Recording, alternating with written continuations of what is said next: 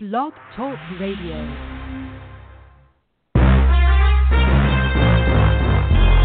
Broadcasting from Atlanta, Georgia, home of the world's greatest artists, TLC, Gladys Knight, India Ari, Indigo Girls, and Hartsfield Atlanta Jackson Airport, the Falcons, and Clark Atlanta University. This is The Bright Side with Technisha, a daily show with real people with real experiences. And now, here's your host, Technisha.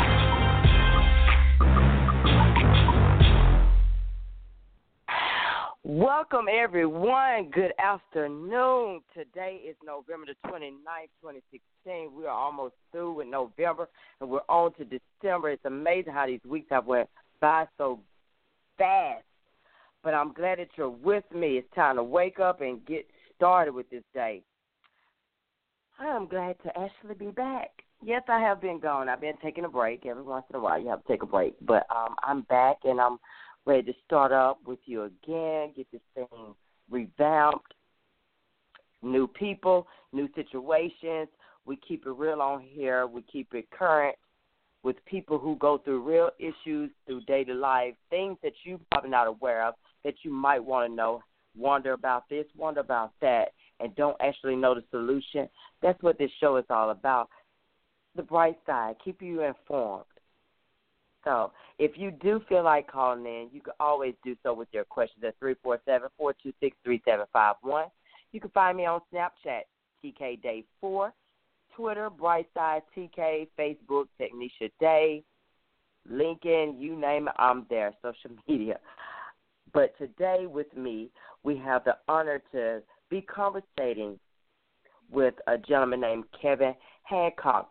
We'll be talking about his book, company, and also a rare disorder that you might not even be aware of. But we'll get into all that. First, I want to welcome Kevin on. Kevin, how are you doing this afternoon? Glad to have you. Technisha, hello. Thanks for having me on your show. It's a pleasure. You're so welcome. Now, I'm reporting from Atlanta, so where are you reporting from, Kevin? Where are you now? Yeah, so I'm in Maine. I'm actually in Yarmouth right now, which is close to Portland, which is the biggest city in Maine. So we're about 2 hours north of Boston. Okay, so what are we looking at the weather right now? Right now, it's a little chilly. We have rain going on. So what about you guys? Is it below temp there? It's not very good up here. It's cold and wet, and this morning it was icy, so the roads were quite slippery. It was a slow commute this morning. Wow, dude. I'm sorry, Georgia, but we have no comparison to that whatsoever, Kevin. I can't even imagine. I talked to a dude yesterday. He said, I forgot where he said he was from, just that quick. But he said, I'm sorry, I don't mean to put your state down, but you have no idea. We're like below 40 degrees Celsius. I'm like, whoa, that sounds like frostbite. But Kevin, I'm glad to have you on. We're here to discuss about your book, maybe get into a little other topics, your rare disorder, your company. So Kevin, let's first get started off with the fact of this book. It's the name of the book is Not for Sale, and I love the topic, but when you go online, you actually look for it, you have to put the actual name. So, Kevin, let's get it to more into talking about your book, Not for Sale. How did this idea even start? Because I don't think that you actually meant for it to turn into a book. It was actually a journal, correct? Yeah, no, that's right. We never really know where life's going to take us, do we? We think we know, right, and we try to plan, but we don't. And I think part of living in the modern age is learning to go with the flow a little bit and listen to what's coming your way. I've come to believe that our future bumps into us all the time, Technisha, but sometimes we're too busy or distracted to hear it, and that was the case with this story. So I'm up here in Maine, and I own and run a lumber company here in Maine. We grow trees, and we have sawmills, that make lumber and ship it all over the world, and then we have stores as well. And our company's been in business since 1848, since prior to the Civil War, and it's a family business, and I'm part of the sixth generation of my family to work there. And in 2010, at the peak of the economic crisis, the housing market and mortgage market collapsed that everyone well remembers. I began to have trouble speaking. When I went to talk, all the muscles in my throat would spasm and squeeze and contract, and my voice got very, very weak and broken and hard to hear. It was painful to talk, and I ended up going to a bunch of doctors, and it took about a year to get diagnosed, but I was diagnosed with spasmodic dysphonia, which is a rare neurological voice disorder that I'd never heard of before, and it had the effect of making me stop and sit still. I had to think a little bit differently about leadership because I couldn't talk all the time, and had to handle leadership differently, and ultimately ended up setting me on a path that took me to the Pine Ridge Indian Reservation, which is the biggest, poorest of all the Sioux reservations on the northern plains, and my trips back and forth from Maine to that remote reservation became the basis for the book. Wow, just from you going all the way from Maine to the Pine Ridge Indian Reservation. Now, I don't know too much on the Indian Reservation. I haven't done my research up on that, but what was that like? Tell us about Pine Ridge. Yeah, so it's the Pine Ridge is located in the southwest corner of South Dakota. If you look on a map, it sits right on top of the Nebraska Panhandle, and it's the biggest of all the Sioux reservations on the northern plains. It's about 2.2 million acres in size, and it's home to the Oglala Sioux Tribe, and they're the descendants of some of the most famous war chiefs and medicine men in American history. Red Cloud, Crazy Horse, Black Elk, and others. And the people there, today statistically, Technisha, it's the poorest place in America. So unemployment there today is 90%. I think the median income is less than $10,000 a year. The lowest life expectancy in the Western Hemisphere is Haiti today, and second is Pine Ridge, South Dakota. And the people there I've heard people there describe their community's journey through American history as from first to worst. So before the West was, quote unquote, won and settled, their tribe was very powerful and free and strong and self-sufficient. And today, the people there are amazing, wonderful people. But statistically, economically, it's the poorest place in the whole country today. Wow. Wonderful. Poorest place, even out of all the other countries, like in South Africa. Wonderful. Wow. Yeah, so I'm talking about in the it's the poorest place in the United States. Okay. In the in the country today. Yeah, so but it's a really cool place filled with beautiful people that are bright, funny and smart and resilient and proud and caring and big-hearted, and they feel forgotten. So the story was a bit interesting. So I kind of ended up going there to quote unquote find my own voice, if you will, on a literal level with the voice disorder I'd acquired, and then more deeply on a spiritual level, really trying to reconnect or connect with the essence of who I was. And I ended up going to a place where an entire community felt like it had no voice. You know what I mean? It's just a community that felt marginalized and forgotten and not valued and not heard and really kind of left behind. Right. not even trying to get off the topic here, but I love the fact that you even start your book off, well, with the excerpts from people who loved it and gave their comments, but you start off with an India prayer. You know, it makes me, just thinking about all this with the ancestors of Indian, Native Americans, takes me back to the reason why we have Thanksgiving, and we forget the actual true meaning of, you know, the sacrifices that Native Americans actually had to give up, declaring the war and everything. And it is. It's supposed to be a day of giving thanks and praise. And there's no better day than that, but we're supposed to really do it. But this really makes me think about when Thanksgiving come around, the sacrifices that Native Americans had to go through.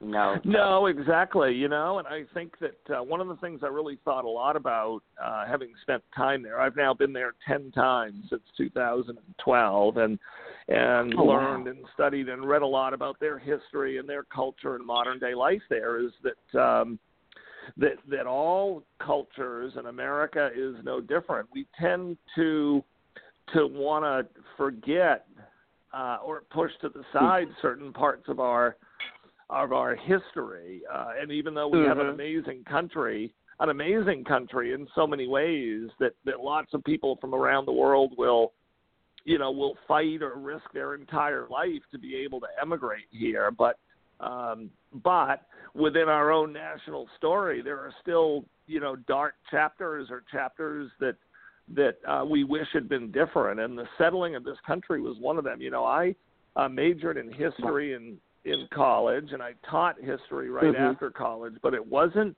until I stood at the Pine Ridge Indian Reservation for the first time that it actually dawned on me that Columbus did not discover a new world like we were taught in kindergarten. People already lived here. Exactly, and that would get me. In school, you're right. School, we're taught that, but as you get older, that's why as we get older, we have to take it amongst ourselves to do our own research. It's taught, and you have to actually dig. So while everyone is going out celebrating Black Friday, no offense, I don't really celebrate it, not because of the fact that I don't have money, which I never do, but the fact that it's based, a lot of these things that we actually do, and I know you agree with me too, Kevin, it's based off history, and we be so, I guess I could say, uneducated on what actually happened years ago, and we think that we know, and we actually don't know. Like Black Friday, it's not an official holiday whatsoever, but to me, not trying to bring it up, but that was the day that a lot of African Americans were killed. Like, we have to think about it. When we're sitting at our table during Thanksgiving, cutting our turkey, are we actually giving thanks for the thousands of Indians that suffered at the hands of pilgrims? We go from giving thanks to celebrating an all-out killing spree. I mean, are we really thinking it? But we're being so deceived. But it doesn't come from you not wanting to know. I don't think people just know. So, I'm glad that we did bring it up. And I'm glad that you are really signifying it in your book. When you actually look through the book, there are little things like in your acknowledgments. You give in Nahi, I think at the beginning of it, like you see these little quotes of the Indian words. I love it because throughout the book you will find it. When you read it, you'll see these little snips and pieces and everything. But Kevin, so how is it coming along? The fact that we're talking about your rare disorder, how's it coming along for you? Or did you do any treatments? Because I did a little research on it. Most people done Botox shots. What about you? Right. Did you go through those? Yeah. So no, right. So my voice is actually functioning right now about as well as it ever would function, and sometimes that makes it harder to tell the story because often when my voice is at its worst, Technisha, you and I could be sitting having a cup of coffee and you could barely hear me. But there are two treatments for the disorder. One is chemical and the other is spiritual. I use both, but prefer the spiritual. So I get, on the chemical side, I get periodic Botox injections, and it makes temporarily my voice function better. But the other thing that comes with the disorder is that from a spiritual standpoint, the calmer you can make the inner inner, deep core of your soul, that real true center of who you are, the better your voice does. So I consider myself lucky now. Like, I've actually come to see it as a blessing because I have this built-in barometer in my voice that tells me how I'm doing on the inside. But the voice disorder changed me a lot in terms of how I led and how I thought about my own life. So picture back in 2010, I was trying to figure out how to help run a lumber company through the collapse of the housing market without being able to talk all the time. And that really scared me. Like, I didn't know if it would actually cost me my job, but I stumbled onto some learning. So people would come to see me because I was the boss, quote unquote. And I'll just do an example. Someone would come and say, we've got a problem or a situation. And because I knew my voice wasn't going to be able to allow me to give a long answer, when they give me the question, Technisha, I started saying, wow, that is a good question. What do you think we should do about it? And guess what I learned when I started asking that question? People knew. They had great ideas and they had great answers, and they didn't need someone else to tell them what to do. They already knew, because people are smart and they care and they want to do a good job and they know the work they're responsible for. So someone would tell me what they thought, and then I would say, to protect my voice, well, that's a great idea. Let's go do that. And off they went with their own idea. And then pretty soon it hit me that the loss of my own voice was actually a blessing and a calling, and it was a calling to help strengthen the voices of others. So I got thinking about our company, where we have 500 people that work here, and the simple thought was, what if we could create a company where everybody led, where every voice felt respected and trusted and important and heard and responsible? Wouldn't a company where everybody led outperform a company, a traditional organizational model where just a few people made all the decisions or did all the talking? So it actually revolutionized the way I thought about leadership. And I've since come to think about leadership in the modern age, the Aquarian age, as being about doing less, not more. Leaders actually being quiet for a second. It's really counterintuitive, but leaders actually holding back to create more space for everyone else to talk and share ideas and make decisions and take responsibility. And we ended up reinventing our company that way. And I don't take a ton of credit for the idea, because I just got lucky because of my voice. It forced it on me. But having seen it, it's forever changed the way I think about leadership. You know what? That's not a bad idea. By you couldn't actually perform like you wanted to, you had other people to do that. That's a smart idea. I don't think I ever heard of a company actually taking that amongst themselves to do that. So that was a bright idea to do that. Hey, and that, you know what? That also helps others to learn how to step up to the plate. Hey, I need you to be a leader now. You need to take charge, help you break out of your shells. This is what I need. But I'm glad that you're coping with it and you're doing better. I did a research on another lady. Her last name was Rehm, R-E-H-M. I think I'm pronouncing it correctly. And she said one day she was on the air doing an interview, because she's a broadcaster. And the guy was like, "Are you nervous?" Because it was tremor in her voice. She said, "No." And she brushed him off. Said, but as she kept continuously doing it, the tremors kept going, and that's when she found out that she had this rare disorder. Now, I don't know out of how many numbers people actually get it, because this is my first time actually hearing it. So I'm glad that you are on, Kevin, and that we could tell other people about this, because there's so much out here that we actually don't know. But, Kevin, describe the meaning. Your book title, Not for Sale. Yeah, so the full title is Not for Sale, Finding Center in the Land of Crazy Horse. And the beginning of the title, not for sale, sometimes confuses people. So they'll look at it and they'll say, "Oh, that's so nice, Kevin, your book is free."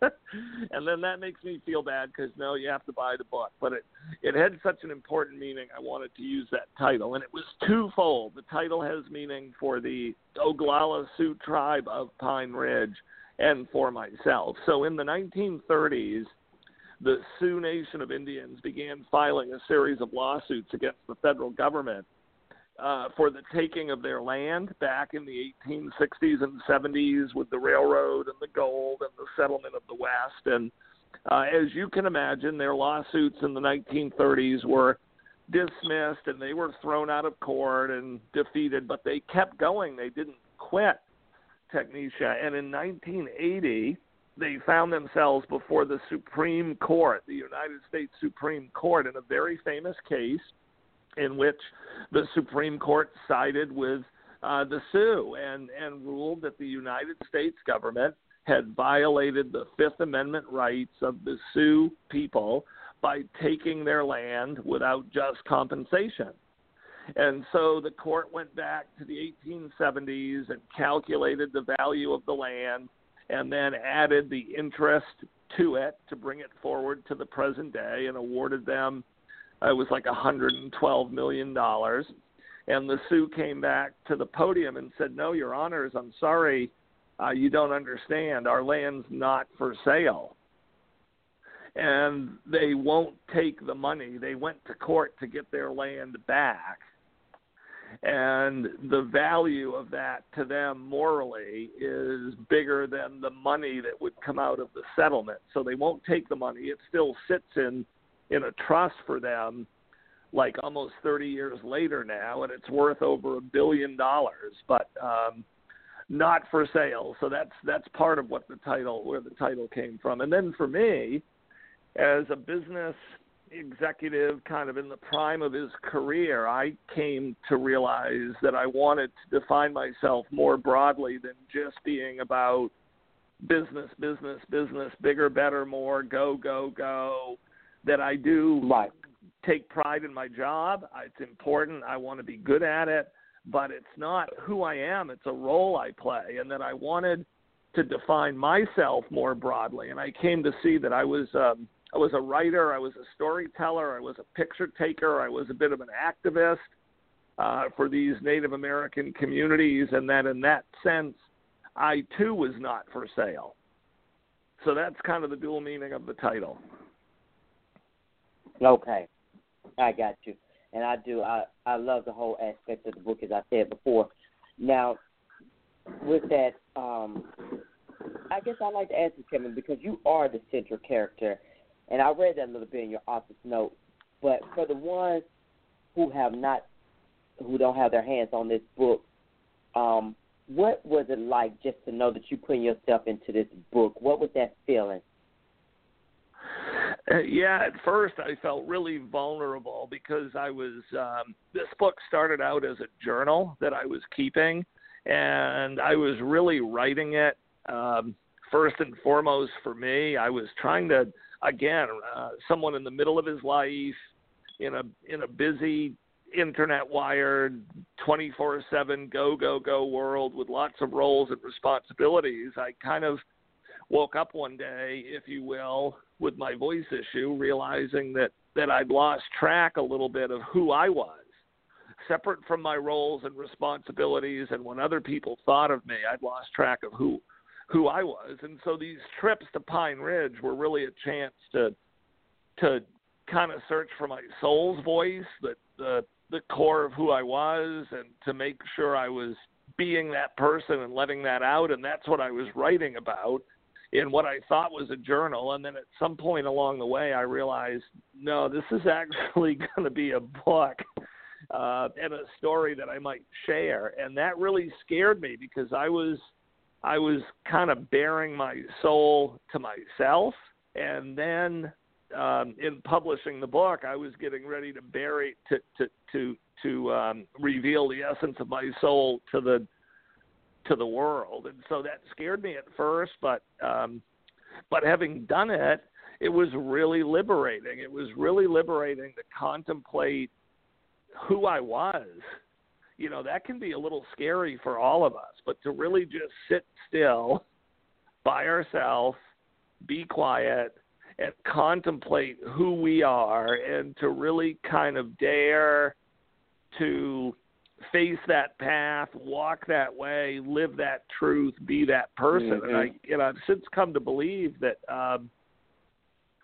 that's what we're here for. That living is you can think about it a few ways, of course, but to me, I've come to believe that living is first and foremost a soul's experience, and that each soul is here to find their own voice, their own truth, and to live that voice and truth. And the way the world lights up or moves forward is when individuals are willing to really seek out their truth and live it, and tolerate and support and respect the truth of others.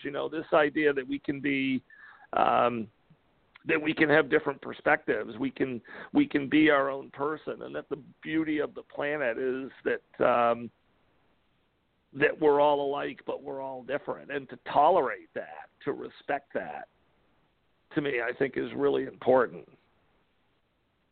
Right, and that takes a lot of courage to actually put it out on a book, because I have thought of it too. If I do a book, you're using yourself as the real character. There's no fictitious reporting in that. That takes a lot, so I commend you for doing that, for putting all your heart and soul into this book.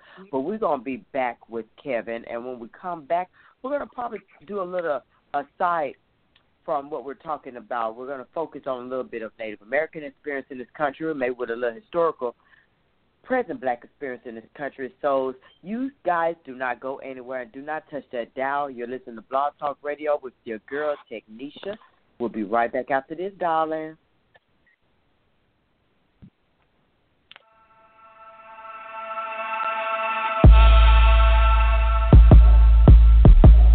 Thought it was over? Not yet.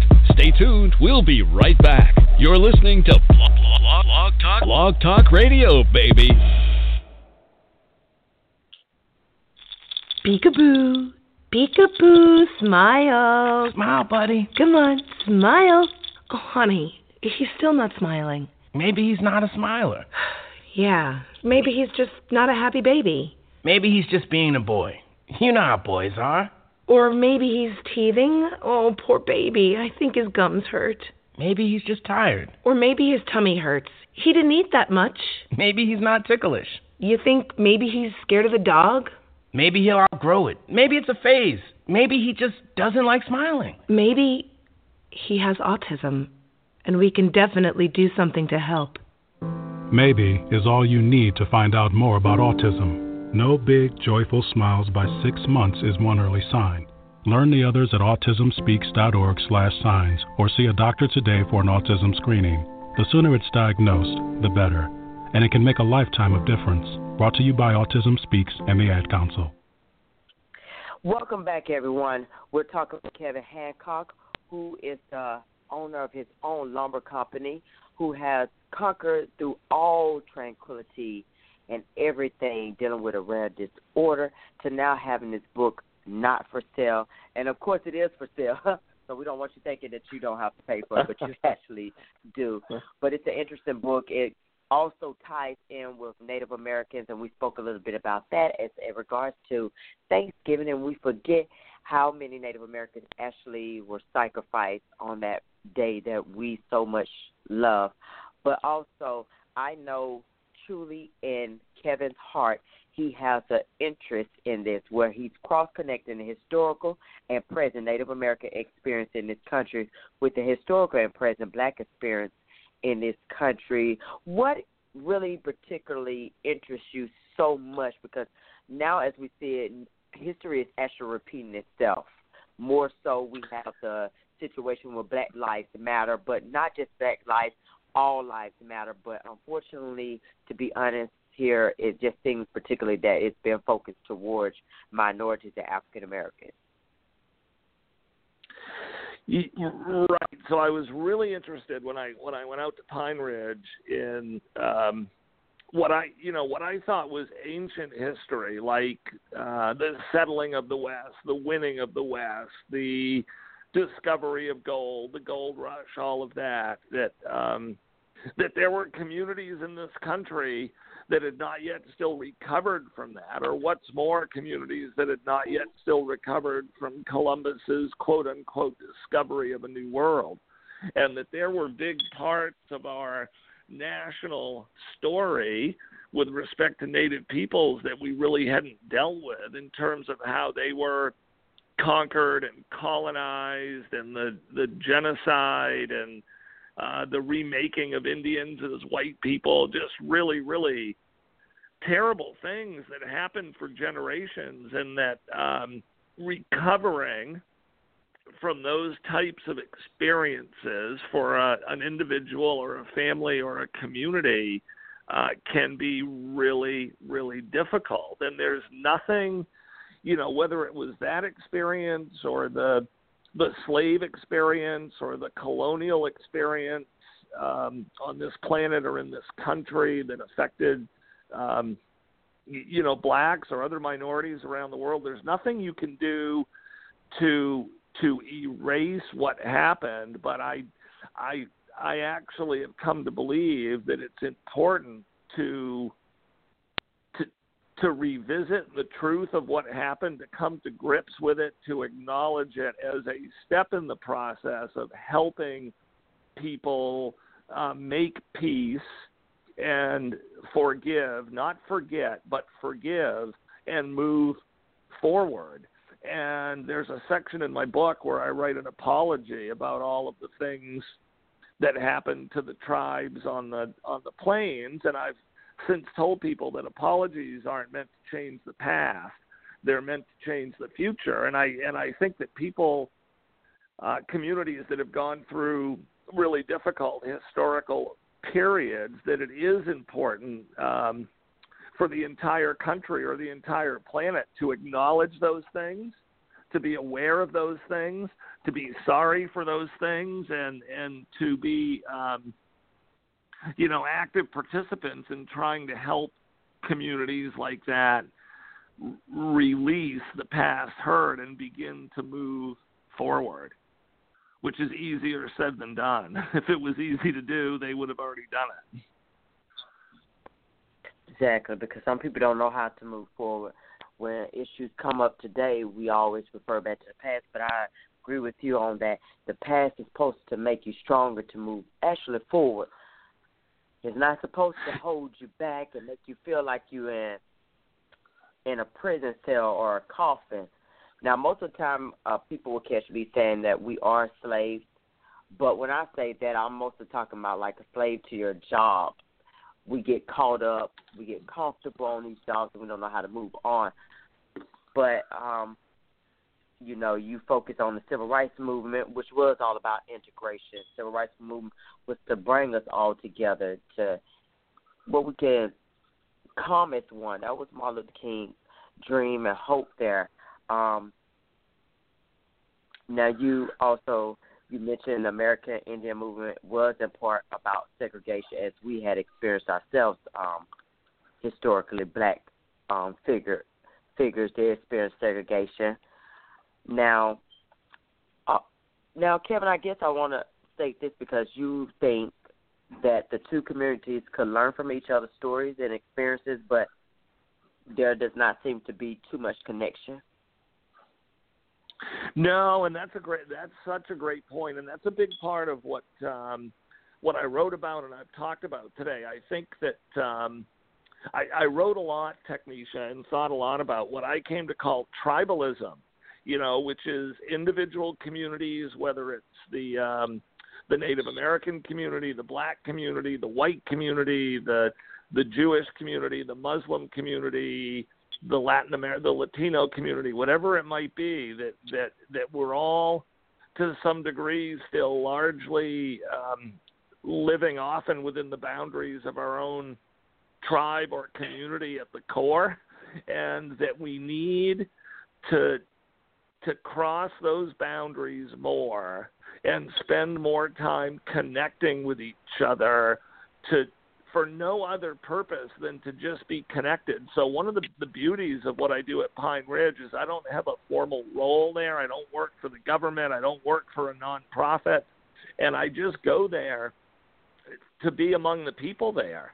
And what I have definitely realized, and I believe those people I'm connected to at Pine Ridge realize in return, is that even though on one level they are Indian and I'm not, that we're all the same still. We're all human beings. And I've really come to believe that that one of the big movements of the Aquarian Age is overcoming tribalism and starting to see the human race for what it is, which is one single tribe sharing one single planet. And a lot of these boundaries that we've built between our communities in the past or over historical wounds, that one step at a time, one person at a time, it's the age to try to move past that, because at the end of the day, we're all human.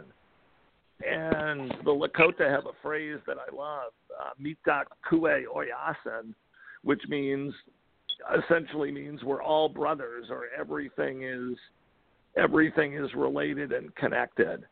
And we can all still, keep and cherish our own heritage and traditions and story, and still embrace the fact that that there's a human tribe of which we all belong. Exactly. And you mentioned that basically the goal should not be the eradication or abandonment of one culture in favor of another, but rather the connectivity of cultures. And when I think of cultures, I think simply just me being here, born in the United States, we really don't have a culture. We celebrate everybody else's culture, Cinco de Mayo, Thanksgiving, Christmas. I mean, when you really look at, what do we have as a culture? When my babies say, Mom, I have to do something dealing with culture, I'm like, you know what? That is a good question. What culture do we actually have? I don't think we don't own anything, really. Everything was either stolen or taken away. We don't own that then.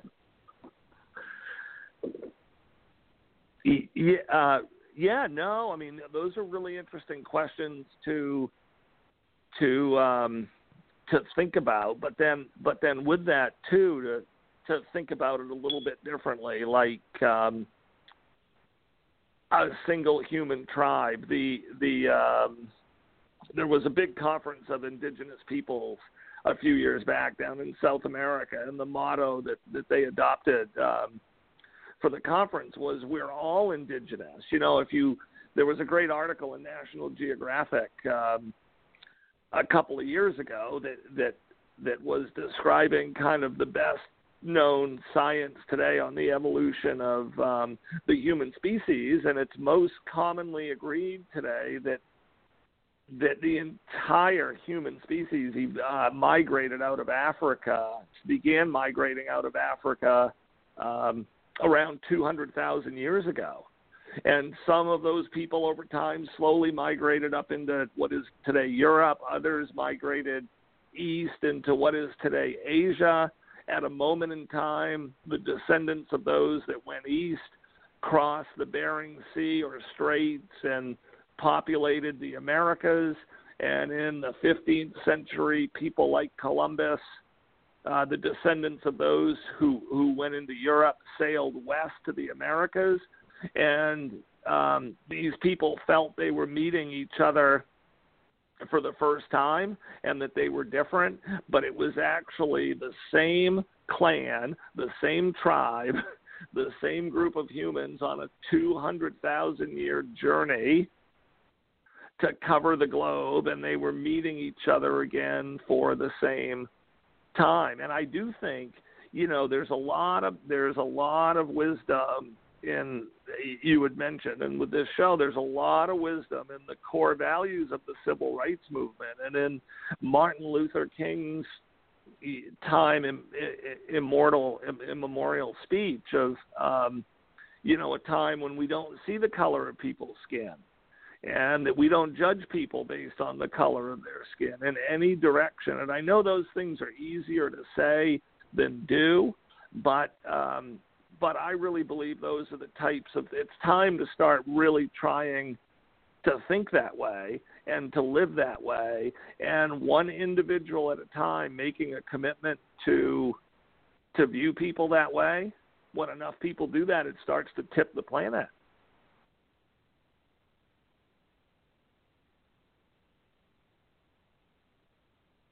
Oh, I'm sorry, Kevin. We had a little disconnect there. But in your book, what I was just thinking of the fact that you was talking about speaking to people and things of that sort. I was thinking about Nick and Alberta, who you speak of throughout your book, and you had the pleasure of connecting with. Do you still talk to them to this day?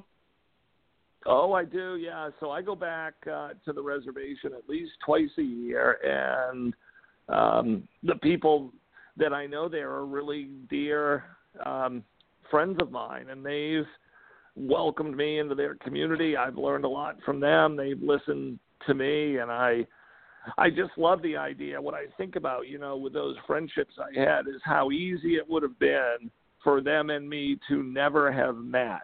You talk about getting consumed with your work, and I've really focused on that here too. It would have been, there's always more to do at work or in our roles, and it's really easy in this busy world we live in to have that take up all of us, but all of our time and energy, but creating some space to explore what's within our own soul, to cross boundaries and meet other people that we have no reason to meet. Those are really powerful acts. And it really just makes me believe that we're all human and that we have a lot more in common that unites us than we do that separates us. Boy, I tell you, if many of us could actually do with what you have done, if I could even do it and afford it, to just go to some places to do my homework, to find out who my actual ancestors were, that would be so amazing to actually just get out. As you said, we get so compounded with work and thinking that's all it is, but just to do what you did, that's like a breath of fresh air. That's priceless. Those are memorable. You can't erase those ever. I love the way that you even have the pictures in your book, like bold color. You're getting that feel like you're right there on the reservoir with you, riding a horse, just everything. It's just, the connection that you will get through this book is wonderful. Let's ask this question. Kevin, what is the connection between the ancient Lakota vision quest rite and your personal journey and story? Because I know you mentioned that's a great question. I'm glad you asked that. So the Lakota spiritually or culturally have 7 sacred rites, as they tell the story, that were brought to them long ago, even before the coming of the horses, by the white buffalo calf woman. And one of those rites many people would have heard of, it's the vision quest. And in the vision quest rite, young people coming of age or adults at a transformational or critical moment in their lives would leave their tribe and journey out alone into the wilderness with no possessions for a period of days for the purpose of, quote-unquote, seeking a vision. And this was really about understanding your own connectivity to the sacred energy that lives in all things, and looking inward to listen more deeply to the whispers of the voice of your own soul, to know your own truth, to really know who you are, and to live that truth. And then if you received a vision, which many or most people did who were seeking, the biggest part of receiving a vision was looking for one, you were expected to come back to your tribe and share what you had learned and live your life in accordance with that vision. And what I saw there in that rite was a really powerful organizational idea. And to me, it was this. It was the notion that if every individual in the tribe or the neighborhood or the community was strong, knew their own voice, knew their own truth, then the tribe would be strong. It was right out of Rudyard Kipling's The Jungle Book to me, in that famous phrase, the strength of the pack is the wolf. And what I loved about that idea for the modern age is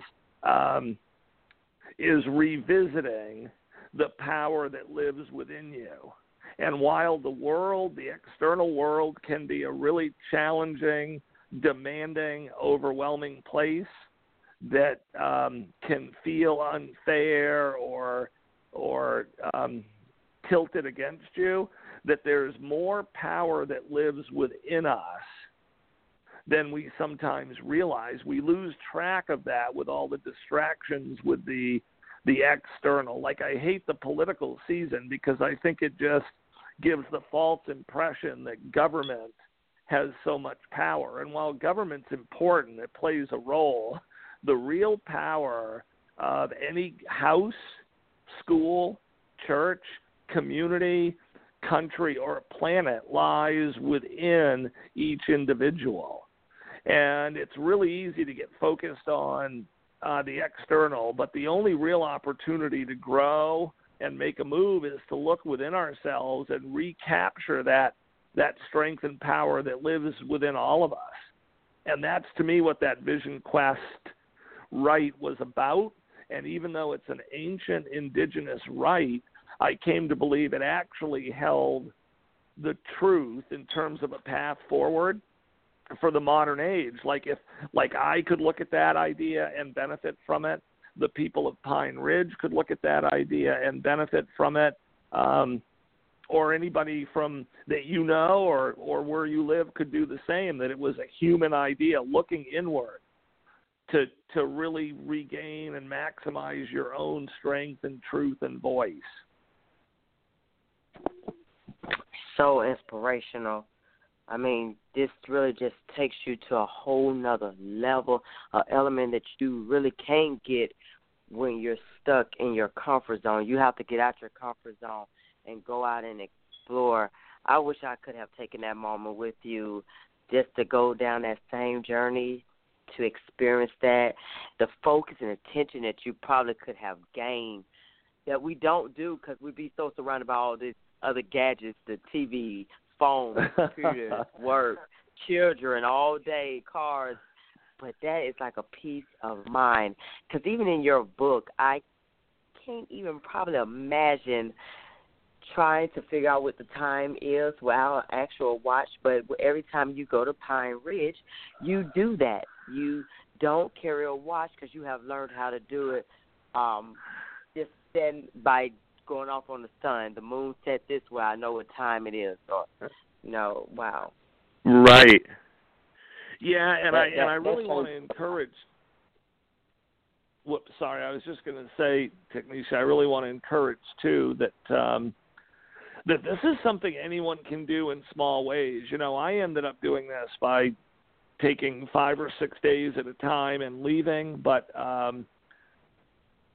anyone can do that for 10 or 15 minutes in a day. It could be just making the time every day to go for a walk, or finding that room or space in your home or in your neighborhood or in a park where you can go even for 15 or 20 minutes and be still and just focus on you. It doesn't have to be this big dramatic thing to get started. And I've found that if you consistently make a few minutes every day to focus on you, to listen to your own voice, you'll start to hear it. Your soul or spirit is there. It truly is there to guide you. But right. The Lakota have a phrase I love, Technisha. They say it this way. They say the spirits will meet you halfway. They're not. You've got to do the work yourself. Or the other way I think about that is seeking is the single biggest part of finding. And if you're not seeking, or if you've given up, or if you've convinced yourself you're too busy, then that will be your reality.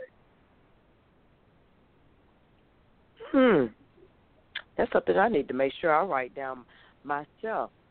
And I bet it changes so much inside of you once you start doing that, getting connected with yourself. That's peace. That's when you start really meditating, becoming one with yourself. And I think that would be a good suggestion, especially for parents, just to get that 15 minutes, even 5 minutes at the most, just to go into a corner and get it. But, I guess this is something that was brought up in your book, Evolutionary Astrology. Tell us a little bit about that, Kevin, because we still have a little more time and how it impacted your journey and story. Yeah, that's a great question, too, and it's perfect timing on the heels of what we were just talking about. So I had a bunch of things I never would have expected come into my life, like my voice disorder and the Pine Ridge Reservation, and then evolutionary astrology was something else that came into my life. I had a reading done by an evolutionary astrologist from Palo Alto, California, that I'd never met, who was telling me about the kind of the core essence of my own soul off just reading a chart that had nothing more than the date, time, and place of my birth on it, and looking at the heavens then and there. And it blew me away, Technisha, how accurate I felt this woman was in talking about the innermost kind of challenges or essence of who I was. So I got learning about evolutionary astrology, and it's got three basic tenets that build on themselves. The first is that everything that lives, has lived, does live, or shall live, is related and interconnected. It's all made up of the same stardust, if you will. It's all made up of the same stuff. It's related.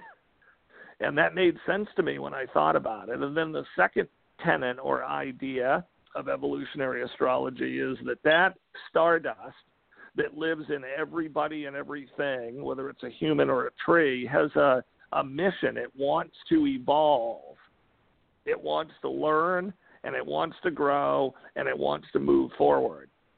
And then the third component of evolutionary astrology, which was a bigger leap, but it's really interesting to think about, is that as to humans, the soul is the being, and the body is more like a vessel, if you will, that just is there to carry the soul, but that the soul is the real being, and that souls have multiple incarnations across time for the purpose of evolving, learning lessons, and growing, and that we can bring past wounds or past patterns from previous lives into this one, and they're patterns that we're looking to shed or outgrow. And another way I've thought about that, every personality, I believe, has like a high end to it or a low end to it. Like if you think about yourself at your best, when you feel like you're the best of who you are, and then you think about yourself at your worst moments when you're the worst of who you are, I think we all can see a really big difference between those two ends of us, and that we're really here trying to leave that worst end of who we are as far behind as possible, and to live more in that best essence of who we are, and that is an individual soul's journey, and that each soul is here to try to move forward, and that as souls grow and evolve, that's how the whole human race moves forward too. It happens one individual at a time, which again all comes back to looking inward and working on yourself and serving yourself more than perhaps we often do. Right. I mean, these are some interesting stories. I mean, you could feel like you are actually there in the moment with you. There is nothing, no more, I think there are any other words to really describe it, Kevin. I mean, your journey is amazing. You just have to, this is incredible.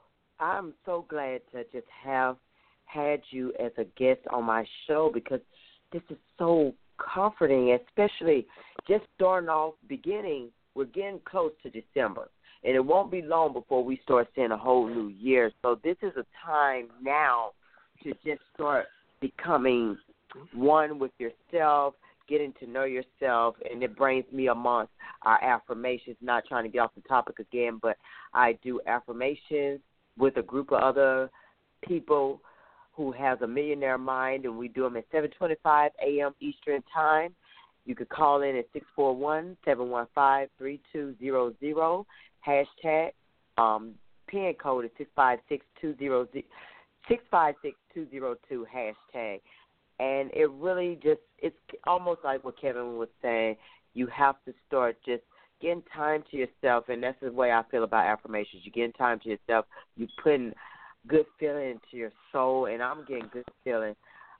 Kevin, but before we actually end this show, because this is great, I love it, every bit of it, can you tell the listeners where they can actually get your book from? Because I know Amazon is one of the sites.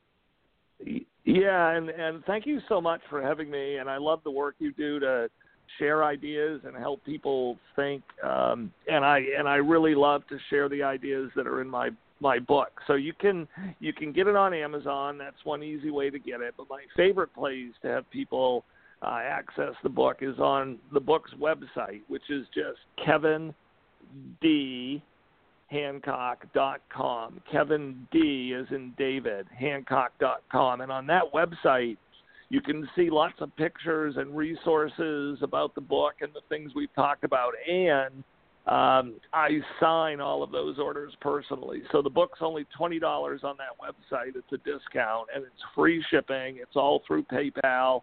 And I'll see your order. I'll sign your order. And that's the most intimate way for someone to get the book. And just want to end it on the note that throughout Kevin's book, you also make an apology, which I thought that was the most beautiful thing, the apology. And if you don't mind me reading that to the listeners right quick, Kevin, I would love to do so. Oh, I'd love that. Please do. Thank you. The apology starts off to the Lakota people and all the First Nation tribes of the Northern Plains. My name is Kevin Hancock, and I would like to apologize. I have learned the history of your people, and I am aware of the devastating impact America's western expansion had upon you. I apologize that we put our needs above yours.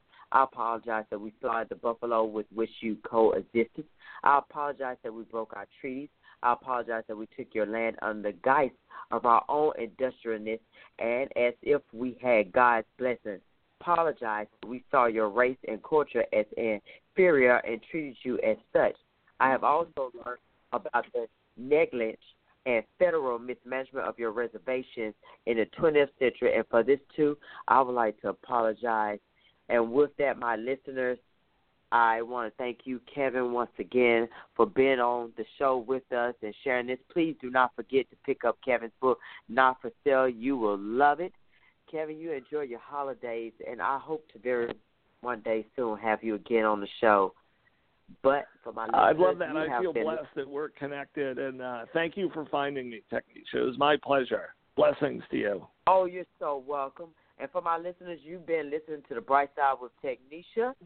Make sure you listen to the archives, and if you're listening to the replay, make sure that everyone else is listening. And again, you can find me on all the social media apps, and I will be back with you sooner than you think. So everyone have a blessed day.